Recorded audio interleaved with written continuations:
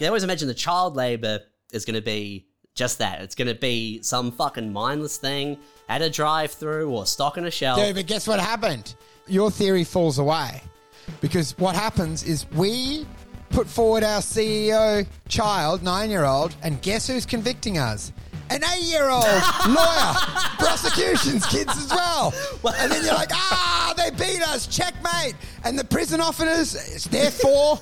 And we're like, Welcome to your life. There's no turning back.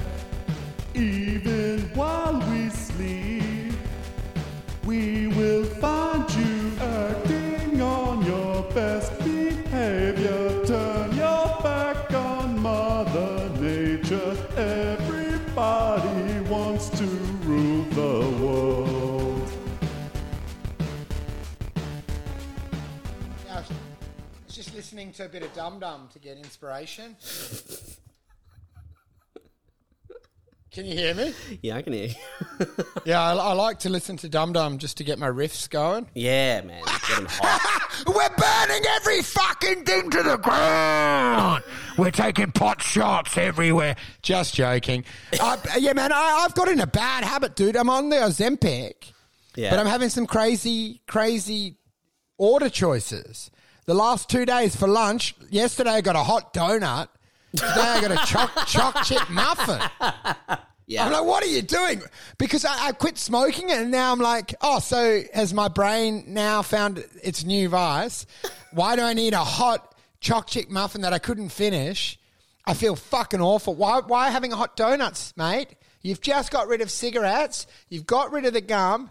Now it's time to get a fucking hot donut addiction? What are we doing? Do you enjoy the hot donut, or is it like a proper craving? No, dude, it's just another vice, another problem. I'm like, Lord forbid I could have a good run in life without having to be fucking plagued by my own psychology. But now I'll have to go and see a hypnotist to get me off hot donut, jam donut addiction. It's always an external solution. Never imposing your own will or self-control on the issue, is it? Heading to a 12-step program for fucking hot pastries? I'm like, what the fuck? What is wrong with me, man? I mean, that is essentially Overeaters Anonymous, right? It's quite funny to go to a 12-step for, like, I must submit to a higher power because I cannot stop eating Snickers bars. I need too many Snickers bars. I'm having chocolate croissants for breakfast, lunch, and dinner. It's amazing thinking of the Alcoholics Anonymous because it's not anonymous. Mark Maron, Theo Vaughn, they don't shut up about it. I'm like, do you know what I mean? I'm joking. I'm just doing like the shit premise. People do that. Do you know, if it's so anonymous, why do I keep hearing about it? Keep your fucking vice to yourself. They won't shut up about it. Yeah, you know what's overwhelming, dude, is we're recording so many pods now that coming back, I was like, I can't do this, but then I realised I said the same at the beginning of the last ep. Yeah, I can't. I'm like, we're out of ideas. There's nothing to talk about, mate. You're always in a panic about there not being any ideas, but you don't leave a room for me to get anything in, even, you know? Dude, you can't I love even. that. I'm not having a dig. I'm just saying that, like, I don't even need to like fill space. Like, I've got things written down in case, and I'm like, man, don't worry about it. Wolfie's going to say, I've got nothing, and then we'll do an hour and a half. Yeah, it's like my dad's like that. He doesn't get many words in. I'm like, I need to do, like, because Will Anderson did it for his dad, where a podcaster sits down and just gets some of his stories. Obviously, it's not going to be me, but I'm like, it would mean that maybe if I get medicated down the line, I could come to know him by listening to the 2-hour pod I paid for. And I'm like, tell them. It's quite a nice idea. You should have done it with your pop, but obviously you guys were too selfish. Grandad Ray! Oh, that's sad. It was sad. You were too self-obsessed and worried about your own lives. Poor Grandad Ray's been hanging out with those train freaks for the last 8 years, the only people that could have them. Dude, he loves the train guys, man. Like, those stories would have been right in his carriage, you know? Like, that's all he wanted to talk about. Do you know my favourite is nostalgic stories that don't really deliver, where it's like, God, we used to be party animals, so there's this one time, And the bouncer's like, yeah, I suppose you can come in. So we're in there. We're dancing. Do you know what I mean? And then it's like, so Jeff goes, let's get kebabs. And I'm like, we've already eaten. Anyway, next day. One's with a lot of superfluous detail. Dude, and next day we're in the balcony. Let's just say we're regretting that night out. Not as much as that kebab. And then you're like, That's the best, is when a story ends with a forced punchline where it's like, let's just say they were not too happy about that. And you're like, yeah, what happened? It's like, well, they were not happy about it. We'll just leave it at that. Like, nothing happened. It's like they didn't really find out. It was fine. Let's just say they left in silence. You know, and it's crazy. Yeah, they walked away from that situation. Well, you live in that. Let's just say that was the last time they went to Portugal and did a bus ride. And you're like, what the fuck are you doing? Dude, I love the concluding remark. We've spoken about it before. It's also the same with the wedding speech where they go, when I was first asked to be, and I'm like, you don't start a fucking speech. When I was first asked to be best man, I said, wow. You know what I mean? When I was first asked to say a speech, I'm like, yeah, you can leave that auxiliary detail out. We're aware that you were asked to make the speech. You don't have to give us context. Yeah. Like, your speech starts at the moment where you were asked to make the speech. It's very self-referential. This is when you know a speech sucks. When the person, like a hot potato, gives you the timeline from the moment they were aware they had to do the speech. That would be good. A wedding speech, which was just the process of writing the wedding speech. Oh, dude, but that's the standard joke. And then they get carried away. And I went online. Yeah, but they love to add in details about the relationship. It'd be good to be from the moment they were asked, and then sort of like a bullet point timeline of what happened up until the point where they were giving the speech. And then it concludes with, and now I'm here, ladies and gentlemen. And that's all I've got. Oh, dude. My favourite YouTube things are the ones where people going, oh, that's unbelievable. So it's the best man going like, when I was first asked to make the speech, they said, you know, I get nervous. I'm a nervous speaker. You know, a lot of people know that. Little clap. And then he said, they said, you know, maybe imagine the crowd nude. And then he goes, anyway, Jessica and Ryan, Jessica and the bridesmaids, you're looking ravishing tonight. And then and Pete, I didn't realize it was so cold tonight, you small-dicked fuckhead. But you know what I mean? And then there's clap, clap, clap. Or there's a woman that said, now I'm doing the best ladies speech. Now I will do a song. And then you see their face to gasp. Just wanted to see the look on your face. And I'm like, gimmick jokes suck. It's so much better to do hardcore riffs that have a lot of authentic details about the person. I'm only going to do best man speeches that are just that. You know? Just like non-specific, pulled from a book details. No, you want to have authentic details about their life. Do you remember when you used to ring me every night and you're like, death is coming and I'm alone, and you're like, you know what I mean? And you would scratch at your arms and going, I just want a fucking family, Andrew. And I'm like, well, here he is. You've got him, Pete. The only guy that could slide under that fucking biological clock and put a baby in that fucking sinking ship. I think just like a best man speech that ChatGPT could have written, you know? Oh, dude. Input names. That's it. Did I tell you that's what happened? Because Sam Campbell hooked me up with Monkey Barrel, which is an all right room for Edinburgh. Mm. And the guy said, hey, I hear good things. We would have you on the Monkey Barrel. And he goes, can you give me a little bit of a debrief? I haven't heard of you, what it's about. I responded with ChatGPT. It was so generic. And I'm like, Ricardo, I appreciate this opportunity to perform in the Edinburgh wedding. My goal is to grow and develop. You know what I said? Like, so it's just the most generic thing, and go like, one of the biggest festivals of the arts, an opportunity to explore and expand my creative pursuit. It was 2 pages. It was read and never responded to. But I thought it would be so fun because I'm like, autism is comedy now. So I thought this is anti-comedy. He'd go, this guy's a genius. That 20-page ChatGPT generic response is great. He's so fun. But it was missed by him. So whatever. It feels very wasted, like to read something that is ChatGPT produced, you know? Like if it's AI produced. Well, I think so. So there's nothing more rewarding than forcing someone else to read something that was just spat out by a machine. Yeah. I think that is the problem with AI is if you've got like a premise or something you want to develop and you're like, you know what, I'm going to feed it in and see what ChatGPT says. Like let's get some more information in here. Yeah. You do it and it writes you 4 paragraphs and you sort of skim them and you're like, nah, I don't like it. Like skip ahead. Let's do it differently. Yeah. It loses its value by sheer virtue of how easily accessible it is. No, it's too generic, right? It's the reason Roseanne was so good because she had a head trauma.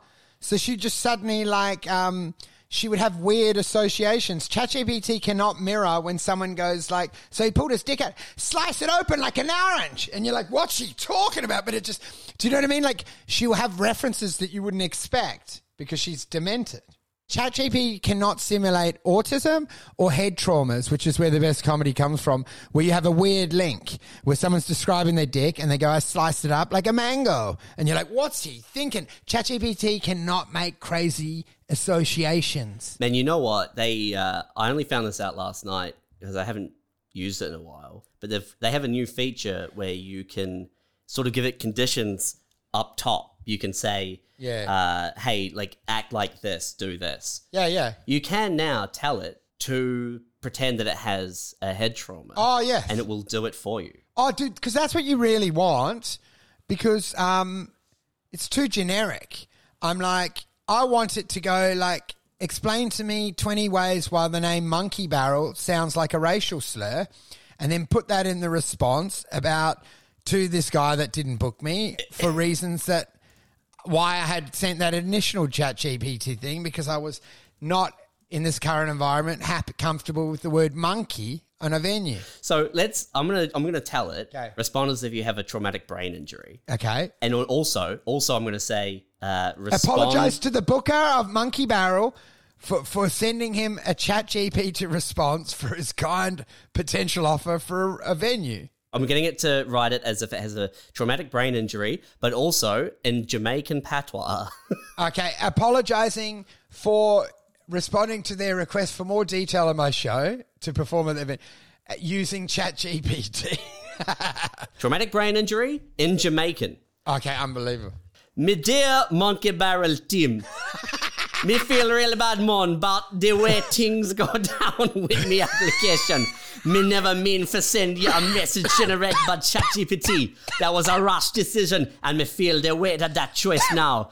You see, me get caught up in the excitement of this opportunity, and me want to make the right impression. Me think that using a tool like that would help, but me realize now that it not genuine and it no reflect who me truly be. Oh, dude, that's actually perfect. It's not genuine. And want a comment from the troop about the name Monkey Barrel feeling like a racial slur. Include a sentence explaining my concern that Monkey Barrel may, in this day and age, be considered a racial slur. Yeah. Include a sentence concerned that Monkey Barrel feels like a racial slur. Okay, let's see what they say. Me feel real bad, man, about the way things go down with me application. And me also want to we also want to express a little concern about the name Monkey Barrel. So someone might come across as a racial slur, and we wouldn't want that to cause any trouble. I'm not 100% sure which part of this is the brain injury bit, but I guess the whole thing. Dude, it's so funny because Jamaican and brain injury are hand in hand. They're synonymous to the same thing. Dude, ask them to give comparable Monkey Barrel and give another 5 racial slurs. Another 5 possible venue names that are also maybe racial slurs. Yeah, like Monkey Barrel. Me brethren, me not feel comfortable suggesting venue names. Oh no, it just does the genuine ChatGPT. But it tells you that it can't respond with racial slurs in Jamaican patois, which is quite nice. Yeah, that is funny. That is funny. When you're already knees deep in fucking racism, to then become aware, cognitive aware, like you're doing a fucking But Jamaica, you can slur, can't you? Jamaican's fine because it's not a it's not a black thing. You know, you can be from the island and you can be whatever color. That was the whole thing with what was his fucking name? Chet? Is it Chet Hanks? Was it Robert Mugabe? Oh no, Chet Hanks. Chet Hanks. It is Chet Hanks. He started learning patois from a friend, and then he spoke in patois at some awards thing, and people were like, "Nah, you can't do this." But everyone from the island, brother, they were, bless up me brethren, Chet Hanks, you're the real deal. Dude, one of the great things when they think you're mocking, but then you've actually done the cultural awareness that you're actually speaking authentically about it, which is what Andrew Shields does a lot of. Like, he's done the work. But I heard Chet Hanks, Eric Andre, it's the only time he's broken character because he went on and out-weirded him. And he was like, come on, mate, that's my stick. Because he knew, so you're going to make it awkward. I haven't seen the app, but apparently he went in and goes, is that the game? Just like, monkey pops. And they're like... It's a good app, man. No, he does well. And he actually broke character and got cross with him and goes, come on, mate. Because it was like that... Dr. Phil. Yeah, the guy who ran bum fights, and he showed up to Dr. Phil dressed as Dr. Phil with the shaved head and everything, and was like, what do you mean? I'm exploiting these people for television ratings? It's like, aren't you doing the same thing? Dude, and he goes, he didn't have the balls to address it, so he's like, just fucking go, man. Just fuck off. Do you know it's too close to home? It's basically made him walk off the show. He goes, just go, mate. You fucking... I keep getting worried the bridal lady's going to march in here because I saw it. I heard the door rattling then. Do you know what happened 2 days ago? She rang the bell. She saw me go up and she rang the bell and I just never answered. It's a power move. I found that's the biggest benefit of having a camera outside, like a Nest Cam at the front door. Oh, dude. Every time I hear a knock, I look, and usually it's someone door knocking during the middle of the day, and you just sit there. It's the ultimate move. You come home, a neighbour wants to complain. They see you walk in the house. They've waited all day. The door shuts. Then they ring the doorbell, and you just pretend you're not there. It's equivalent to what I said with my dad when he went to the neighbours that were making too much noise, had a new baby in his pajamas. You got to keep it down. And they just didn't acknowledge it. Come on in, have a drink. He's like, no, it's like, we're Mary in Bethlehem, we got a baby. And he's like, drinks, turn the music up. He's like, no, you must keep it down. I work in accounting. I need to sleep. Let's dance tonight. That's sort of a karmic payback for your father stealing that guy's delivery and then writing notes all the time. Yeah, he got paid back. Dude, did I tell you about how my kids we're now going for like Bear Grylls style walks? Like we went to... Kids, you're going to have to drink this piss before we go down the shops. No, because I don't have a license anymore. I don't have a license, so we went to their cousin's birthday and I said, we should walk home. It took 6 hours. This is the equivalent of like a homeless parent turning a night spent in a shelter into a fun game. Oh, dude, we had one of the wildest things because we're walking just through bushland. One of them needed a shit. And I was like, just do it in the bush and we'll use leaves. Like we're like Bear Grylls.